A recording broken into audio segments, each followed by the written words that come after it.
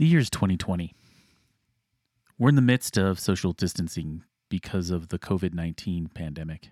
And as I sit here looking at the state of our world and understanding that it's at this point it's only getting worse, not better, it makes me think what it's going to be like afterwards. What will it be like in 5 years or 10 years? So I'm going to write a letter to myself. I'm going to write a letter to myself explaining what it's like today and being hopeful for the future.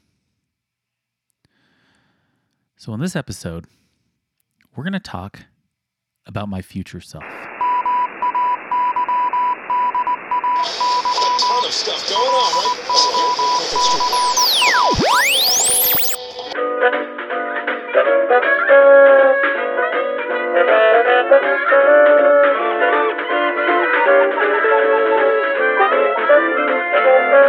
Prototype Productions presents the Prototype Podcast. I'm your host, Coulter Wilson, and this is the Prototype. The Prototype. The Prototype. The Prototype. The Prototype. The Prototype. The Prototype. The Prototype. The Prototype.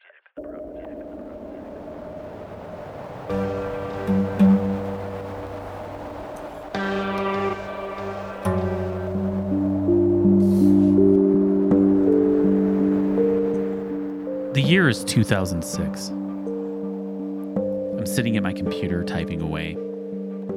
At this time, I barely had a little bit more than a dial-up connection.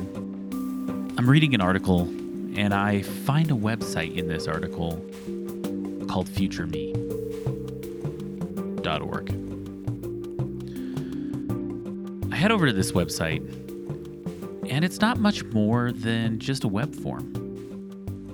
A couple of boxes, put your name, your email address, and then just write a letter and send it to the future.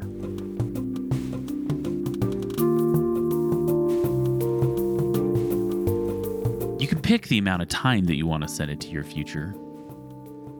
It can be a few days, a year, 5 years, or even 10. It's completely up to you. But what happens when you receive that letter is kind of a mind-boggling experience. So I typed up a quick little letter, and I sent it 5 years into the future. And 5 years later, I received an email, and this is what it said. Dear future me, hey, do or did you really love Amy? I know that seems like only a single line that I sent to myself. But in all reality, it's kind of funny because 5 years later, it's when I read that exact line. That relationship had been long gone. Things had changed. At that moment, I pulled out my phone and I filled out the form again. And I sent myself another letter.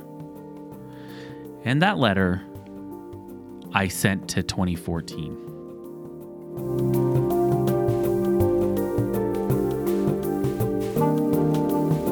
And here's what that letter says. Well, I just got the letter for myself in 2006, and my life is very different. I'm hanging with Jameson on the bed, and the economy sucks. And I just got married 1 month ago, and I'm very in love with Becca. Please, please, please still be this happy when I get this letter from myself, past Coulter. Then I fired up my phone, typed myself another letter, and sent it another 5 years into the future. And I received that letter just last month on October 12th. And here's what that letter says. Laying in my bed with London. He's only 16 months old. He's truly the light of my life. I'm still working at the same job. And I have some other business ventures. Hey, we'll see if any of it turns out. See you in 5 years. Tyler, Everett, and Paul Ward always down it over a esports or competitive ability. Even now, after I'd been defeated, my enemy was beyond cautious. The superpowered, ultra-fast woman dubbed Laser circled around me. She needn't worry. My wounds were undeniably fatal. Getting punched and kicked by her had been one of the worst and last experiences of my life. Bones weren't just broken, but completely shattered. Internal bleeding was pooling in my abdomen, thighs, and it didn't matter now.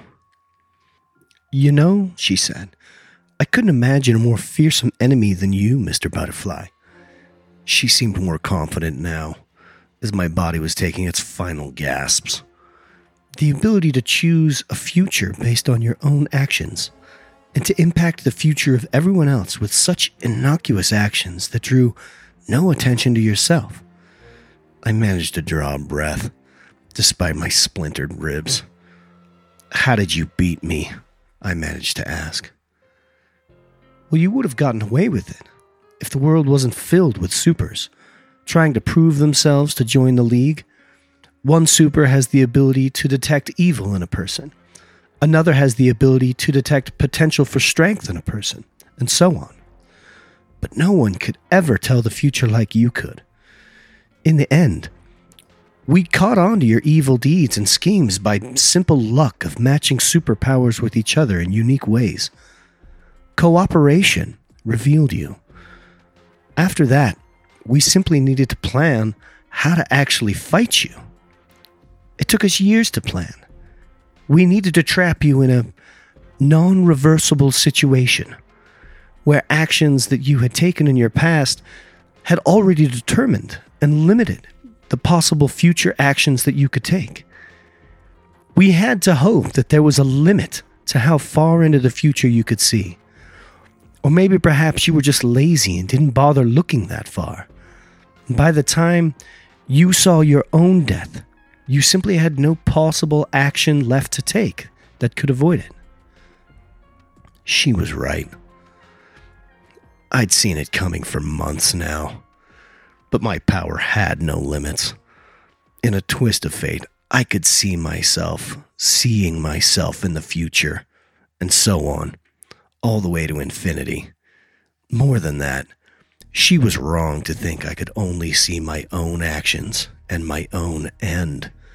So yes, they beat me into a bloody pulp. They wouldn't let me live either. They were vigilantes, not real League members yet. No cameras on them, no real moral compass to speak of. In a last Herculean effort, I made my last monologue. It was tradition, after all. "You supers never got it. All you know is the League, glowing bright with hope and justice for all. And you die for the League because you believe in the cause. But you never even tried to understand that us villains could believe in things too." I paused to spit up whatever blood was clogging my airways, coming straight from my punctured lungs, no doubt. I looked into the future and saw a possibility that perfectly captured everything and every way I wished the world was like. The only problem was making it a reality would lead to my death. She seemed to freeze in fear. They hadn't planned on this. But even after I'd made up my mind, it was no easy task to accomplish. See, I didn't know every super hiding in every alleyway, waiting for some poor criminal to beat to a pulp. I had no idea what powers walked on this insufficient earth. So I had to make sure my death was not simply some random byproduct of making my dream a reality. No, it was a key component. In every other future I saw, you eventually caught me and forced me to undo the damage I had done. Your plans to build a perfect trap with no possibility of escape only worked because I played into it. I wish I could stay and see the look on your faces when you finally realize what's coming for you. You think you caught me, but I'm exactly where I want to be. Because in the end, the only threat to my dream was myself. And with me dead, you're all fucked.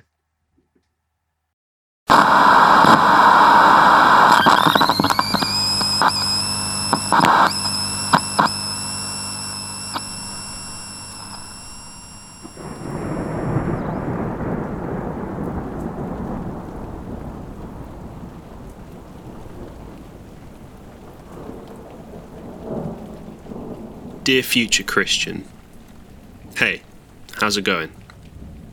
Right now, as I write this, you are 27 years old. You've had a pretty interesting and varied life already, but I sense that we're still very early in the journey. Here's a quick snapshot of what your life looked like at 27, in case you forgot. You lived in Manchester in the United Kingdom. You moved here earlier in the year, and you'd never been here before. You hadn't even lived in the north of the UK before either. You returned to the UK at the beginning of the year after 3 years spent living in Europe, in Estonia. You had massive homesickness around New Year's and Christmas, so you decided to come back home. You missed Estonia from time to time, but what you really missed was the good times. Just like your happy childhood memories, you never particularly missed places, you just missed moments. This was a realization that you made in the year that I write this, the crazy year of 2020, that gave us unlimited time to work and think, for good or for worse. You resolved to accept who you are and embrace it. So I hope that the man you are today is one who always makes sure to appreciate moments and make the most of them. Don't ever stop taking opportunities or being excited about chances to do new things. As you realized at this age, it always brought new opportunities and new faces. When this reaches you in 10 years' time, I sincerely hope that you are a father. Right now, I'm just not quite ready, but in a few years or so, I will be. I know that in life it's often the case that we're waiting for the right moment and it never comes. But I'm a romantic and I believe that if I meet the right person, I'll just know. After that, I imagine everything would just fall into place. Perhaps I'm just being naive, but without hope and dreams in life, what really is the point? You've got to work towards something. I've invested my time and energy heavily into work, and it seems to be going well so far. But I've sort of given up in the love department right now. I hope that you are reading this and laughing at my worry. I hope that you are not sitting there alone and unhappy. While I have learnt to be comfortable by myself, I've also learnt that the company and the ability to share love and moments with people is everything. What is success if you have no one to share it with? What is love if you have no one to share it with?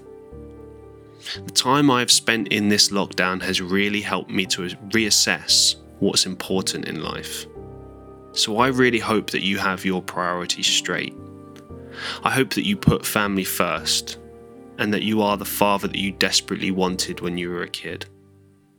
I hope that you continue to take responsibility for your actions, and that you continue to be honest no matter what.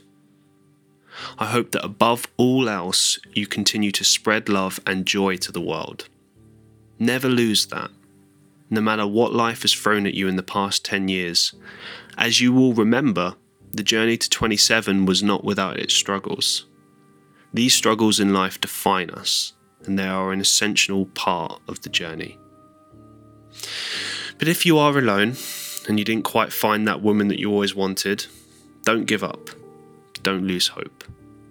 There is so much more to life, and as you will remember, your 27-year-old self was single and derived great joy from creating content that made people happy, and from the volunteering experiences that helped bring happiness to people in the most trying of times. You've never had that relative or special person in your life to guide you and tell you what you should or shouldn't do. And it was always a blur or a bit of a mess. But consider this your guide, a message from your past self. Keep smiling. Keep hoping. Keep dreaming. Keep listening. Keep opening up your heart and never close it. Above all else, keep loving. Never stop that. All the best to you. Yours, Past Christian.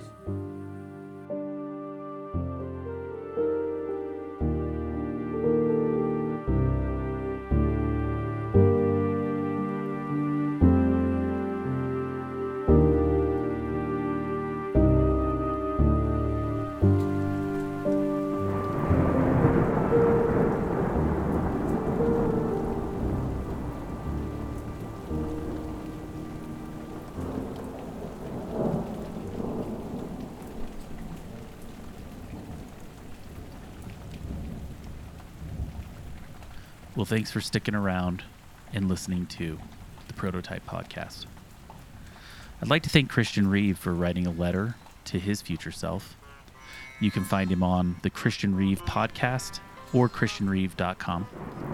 I'd also like to thank Caleb Peterson for reading the Monarch's monologue.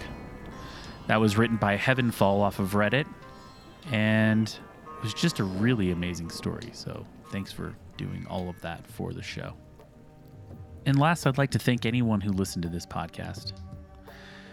It's been almost 10 years since I've done an episode of The Prototype, and this was really, really fun.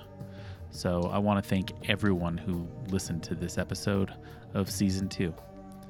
Not really sure how often the show will come out, but please subscribe, and every time we put out an episode, it's coming your way. Well, that's it for this episode. This is The Prototype.